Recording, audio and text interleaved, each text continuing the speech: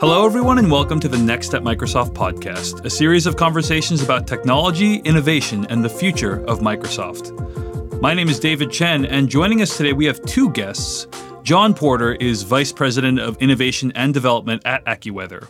Jon blends his background in both meteorology and IT to collaborate with the world's leading government meteorological services and other key data providers to acquire top-tier weather information and content to integrate the most advanced weather data and technologies. Jon Porter, thanks so much for joining us today on the Next at Microsoft podcast. It's a real pleasure to be here. Thanks for the invitation.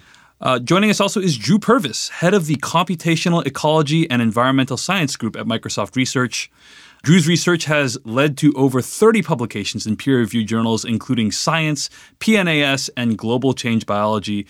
Drew Purves, welcome to the Next at Microsoft podcast. Hi, David. Thank you. Well, gentlemen, thank you so much for both being here today. Let's start with breaking in stories, which we like to do on the Next at Microsoft podcast. Jon, how did you get started in the field of meteorology and predictive weather research? I've had weather interest for a long, long time.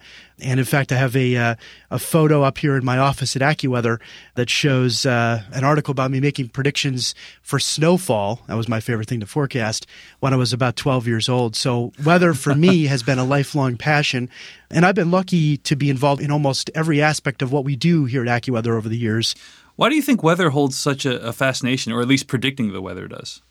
Well, I think it's something that has a huge impact on society. So I think that the power of Mother Nature is something that a lot of people get interested in at a young age. And we have the predictive capability to be able to provide early notification to people when there's going to be a high impact or dangerous weather event. And so that is very much part of our DNA here at AccuWeather in terms of helping people improve their lives. Well, Drew Purves, you're the head of the Computational, Ecology, and Environmental Science Group at Microsoft. How did you get started in ecology, and what brought you to Microsoft? I also started at quite a young age, but my route into getting interested in the real world, real ecological systems like forests and farms and fisheries that we study today was through computers. I was part of that generation. From about age 7, I was programming in BASIC on a Commodore 64 and all that stuff. Nice. And then a few years later, there was this emerging discipline called artificial life, which is all about programming up interesting simulations of lifelike processes in a computer, because the computers were kind of getting fast enough for the first time to do that. Life's quite complex, you know. And then that was kind of my springboard. It was quite an abstract discipline, looking at perhaps how life could be in the abstract sense rather than how it happens to be on Earth. But then the more and more I learned about actually how life is on Earth, I found that was actually really, really interesting. So I went on to study ecology at university at Cambridge in the UK, then went on to do a PhD, and then on to Princeton as a postdoc for a number of years. And it was all very much anchored in the real world, but I still had that interest in the computational side, building models and simulation models of these things. So then the opportunity to come back to Microsoft and join the Ecology and Environmental Science Group was really coming full circle, you know. And so now most of my colleagues are actually computer scientists, a kind of similar sort of, if you like, geeky history to myself, you know, but we've kept this interest in trying to build simulation models of actual real life processes, the ones that go on around us every day. Excellent. Well, when people think of Microsoft and even Microsoft Research, they probably don't think of ecological modeling. So why do you feel Microsoft Research has an ecology group, and what do you feel like its mission is? That's a really interesting question. I think that the main thing to understand is that for over 2 decades now, Microsoft has had this blue skies research division, Microsoft Research. And right from the beginning, the idea was you bring in researchers in interesting areas that might potentially be important to Microsoft, but then you give them the freedom to just research and you know, follow their brains and follow their passions, etc. So around 8 years ago, Microsoft Research decided to start a group in ecology and environmental science, which is the group I'm in now.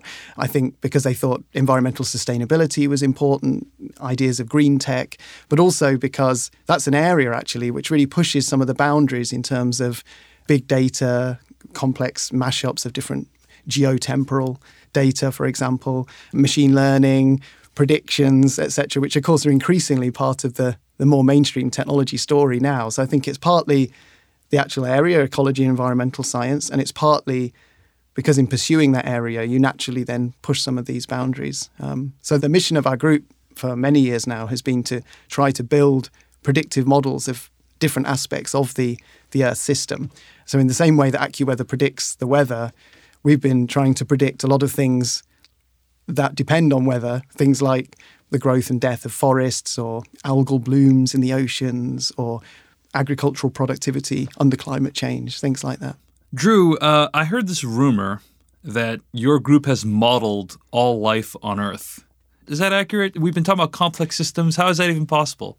We do indeed have this model. It's called the Madingley model. We built it in collaboration with the United Nations Environment Programme, so we had some joint scientists in between us, and we had to think about which ecological principles are we going to put in the model, the level of complexity of the model, and you name it. But we now have this giant virtual simulator of it's not quite all life on Earth, so it's only the multicellular stuff. So it starts with the very smallest little aphids and thrips, all the way up to wolves and whales and sharks and jellyfish and you name it. So all that stuff's in there, and we have all of these virtual animals living in this giant simulation, and they're chasing each other, eating each other, living their lives, giving birth, and all the rest. And so we set this thing spinning. Of course, weather is a key input to this thing, so it affects the way individuals metabolize and lose body fat. It affects the way the plants grow and develop, and so it affects the amount of food that's available as leaves for the herbivores, and it affects the warm and cold-blooded animals differently because they have different thermal tolerances. So all of this stuff's going on in the model, and so we spin this thing up and it runs, and what emerges are the structure and function of ecosystems in the land and the sea across the whole world. So it's a really exciting project intellectually, and we're amazed at how many known aspects of the real world emerge out of this model. Having said that, there's a real key difference that I want to run this down, which is that's the one exception in our group of a model that hasn't been properly anchored against data yet. It's such a complex model. And so for us, the next phase is a real challenge there, saying how do we go from an exciting, interesting simulation to a model that we can really make sort of those defensible predictions with. And, it wouldn't surprise me if we've got something to learn from AccuWeather because, their models of the weather system like those guys deal with are very complex. And so they've got a lot of experience of anchoring those against data. And that's what we need to do for our very complex model of all life on Earth. Right. Fascinating. Jon, can you explain AccuWeather's mission and why predictive weather analysis is so critical for you? Sure. Our mission is really powerfully and simply stated. AccuWeather personalizes the weather so people can improve their lives. And with so many users all around the world, that means different things to different people. So that means that we're providing the information that people need to make decisions and tailored specifically to their lives. So the important critical nature of this all ties around the fact of what's at stake, really, from extreme weather, and that's people's lives and livelihoods. Is there a time that you can recall during your professional life where some work that you've done has made a concrete difference in someone's life, where someone has written to you explaining that, for instance? Every day we get those type of letters about all kinds of different situations, from tropical storms and hurricanes and typhoons to big snowstorms. So we get all of that kind of feedback from users, and it's something that we always appreciate. So yeah, those kind of things happen each and every day, and it's something we're very proud of, using our science and technology background as well as modern technology in order to provide users all over the world that type of information. Well, speaking of technology and science, you deal with massive quantities of data, and you need to parse out what it means and draw conclusions. I'm wondering, how do you manage that from a technological standpoint and from like a personal psychological standpoint? How do you manage uncertainty, and how do you communicate that to people? So that's an important question for us. We use so many different sources of data in our work. Although one of the things I often point out is that I think sometimes big data can be a little bit misunderstood, because some of the data sets we use are huge in terms of, petabytes or gigabytes and so on. But often the real challenge for us is dealing with a large variety of different kinds of data. So that when we try to build one of these models, let's say we're trying to predict the response of wheat production around the world to climate change, we find we need to integrate together various sources like satellite data, but also on-the-ground data about how the plants are growing, maybe some soil moisture probe data, and actually just the yield data, how much wheat was produced in that field in that year.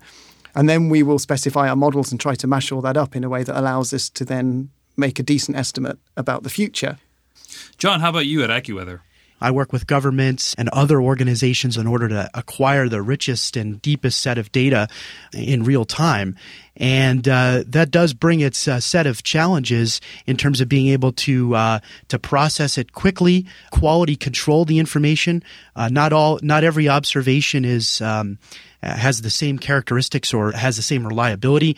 So we do a lot of work in understanding the type of content that's available, leveraging it, writing software to process that information from all over the world, and integrating it in real time with our analytics. And that's where the power of the cloud has really come in for us, is we'll be able to synthesize data much quicker and be able to deliver that information using our technology to users all over the world. What's an example of something that you wouldn't have been able to predict 10 years ago that now you can?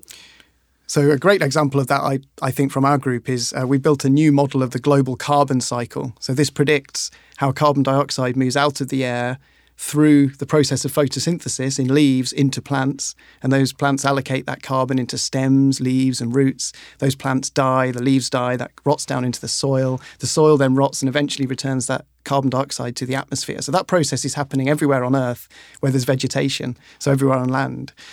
And the future of that carbon cycle is the largest uncertainty in the future of the world's climate at the moment. So if you look at the different predictions of climate change, in some of those models, the Amazon turns into a savanna and all that carbon is released into the air, and that becomes a turbocharge on climate change. And in other models, the trees actually soak up ever more carbon. So as we go out into the future, we have this enormous uncertainty on the future of the climate that comes from uncertainty in the carbon cycle.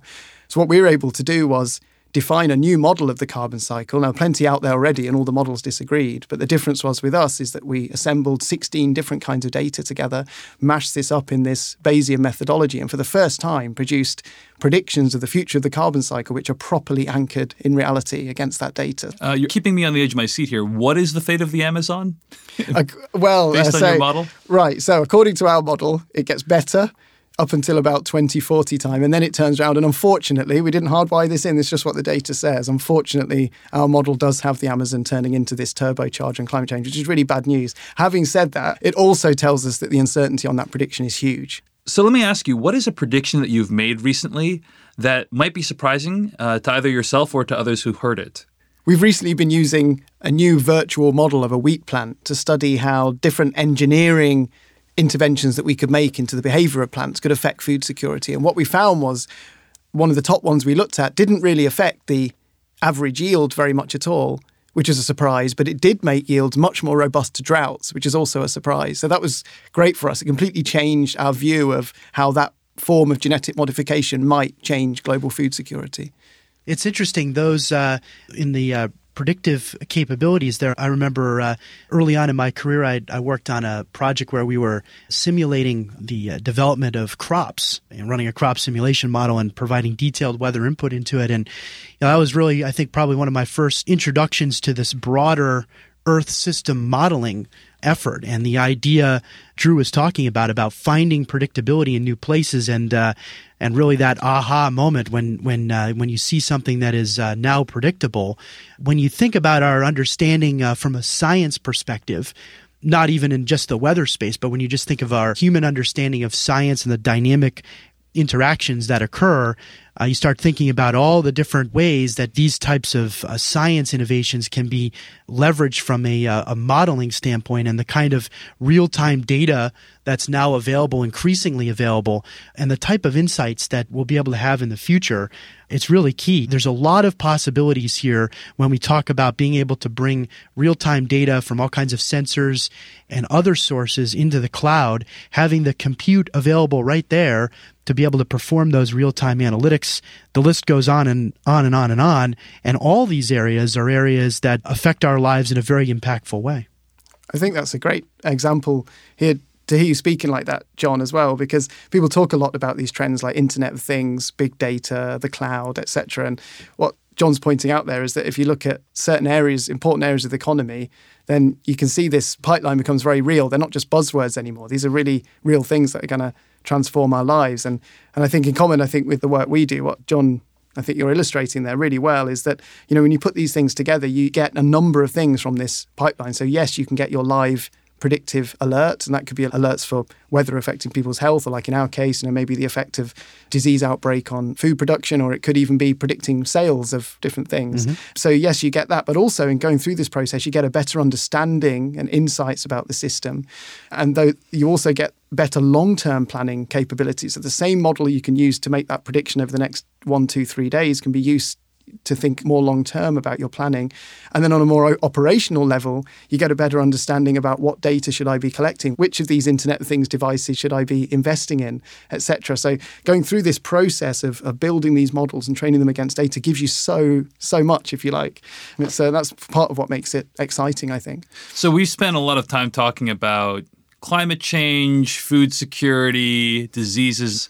Really, this has been a really uplifting conversation. But let me ask you guys this. What problem, are you most passionate about solving personally? Like, this data can obviously be used to help the world in some way. Is there some issue that you're particularly passionate about? Drew, let's start with you. I would love to see our group moving more into this emerging area of agri-tech. I shouldn't say emerging. There's loads of exciting technology already used in agriculture, but there's very much a feeling in the world of agriculture now that these trends, Internet of Things, big data, predictive analytics, could really take us through some kind of step change there. And I think in the near term, I can see us reducing some of these inefficiencies that we have in our agricultural system. They're huge, about 30 to 50% wastage at the moment on what we grow. So, that's what's up for grabs, an enormous effect, precision, irrigation, etc. In the longer term, I can also see us, though, combining that kind of top-down view, if you like, with a better understanding of individual plants' biology as a way that we could actually re-engineer the behavior of individual plants. And even perhaps I've got this idea of remote control plants, for example. So we build in sensors so we can flash light and actually deliberately alter the behavior of the plants. And so the kind of thing that would happen is, you've got your weather predictions from places like AccuWeather. You then use your plant model to say, how would we like that plant to change its behavior? So we work that out in silico. And then now the challenge is, right, we better send that message to the drone that's flashing the light out to the plants to tell them to grow more roots because AccuWeather says drought's coming. You see, that kind of thing. So in the long run, I know it's a sci-fi scenario, but kind of fundamentally transforming the way we grow food. That is next level thinking, sir. Next level. I guess so. How about you, John? For me personally, I'm very interested in seeing what we can do to provide as much awareness about extreme weather events, especially now as we look in parts of the world, the developing world, places that are not even used to seeing daily level forecasts. Sometimes we have users tell us that they're not even used to getting a daily weather forecast, and they get a mobile device in a particular part of the world for the first time, and now they have a daily and hourly weather forecast, and in some parts of the world with our unique Minutecast technology, a minute-by-minute forecast for rainfall. So for many folks in new parts of in developing nations, we're able to provide new capabilities that they've never had before. And that's very exciting and something that we're very passionate about and something that will help contribute even more value in the future. And I would also say these other areas I think we're very passionate about as well, these intersections of other science disciplines. It's always interesting to explore those, see what kind of predictability is there and what it can mean in terms of delivering real-time information that's valuable to users. Well, gentlemen, it's been totally fascinating to speak with you both today. Each episode on the Next at Microsoft podcast, we like to end with a question about a personal recommendation you guys might have, whether it be a book or a movie or a website or a TV show. Drew, is there anything you want to recommend to our listeners? Yeah, my first instinct is to recommend this book by Peter Thiel called 0 to 1. I think it's relatively well known in the technology world, but for me that was it's totally outside. It's not ecology. It's not. I just came across it because I went to a conference and they were giving it away, and it's for me it's an amazing insight into how Silicon Valley and actually more broadly kind of West Coast of the US up to Microsoft in Seattle and Amazon, etc., have changed the world. Not just through the technology, but through the mindset of trying to take big problems in the world and just really do something completely different and completely new. I just found it completely fascinating insight into the whole world of technology that's changed all of our lives so much. All of those companies that are part of our everyday lingo, including Microsoft, but of course, many others have, Facebook and Google and the rest. And I thought it was an amazing but inspiring book. Yeah, I'd really recommend that to anyone. How about you, John? I just recently read The Click Moment, Seizing Opportunity in an Unpredictable World by Franz Johansson. And that really got my mind thinking about new ways to truly leverage all the opportunities that we have in today's dynamic and complex world and seizing those opportunities quickly taking advantage of them and leveraging randomness in a new way. So that's something that comes to mind. Cool. That is the click moment. The click moment. All right. Well, thanks so much, Jon. Jon Porter is Vice President of Innovation and Development at AccuWeather. Thanks for joining us today on the Next at Microsoft podcast. It's been a real pleasure and enjoyed the conversation. Drew Purves is head of the Computational Ecology and Environmental Science Group at Microsoft Research. Drew, thank you for joining us today. Thank you, David. You can find all the episodes of this podcast at Microsoft.com/next. And to keep up with all the innovation at Microsoft, go to blogs.microsoft.com/next. You can also email us with feedback for the podcast at next@microsoft.com. That's the word next, the @ symbol, and then Microsoft.com. This podcast was hosted and produced by me, David Chen, executive produced by Steve Clayton, Richard Eckel, and Jennifer Henshaw. Thank you very much for listening. We'll see you guys later.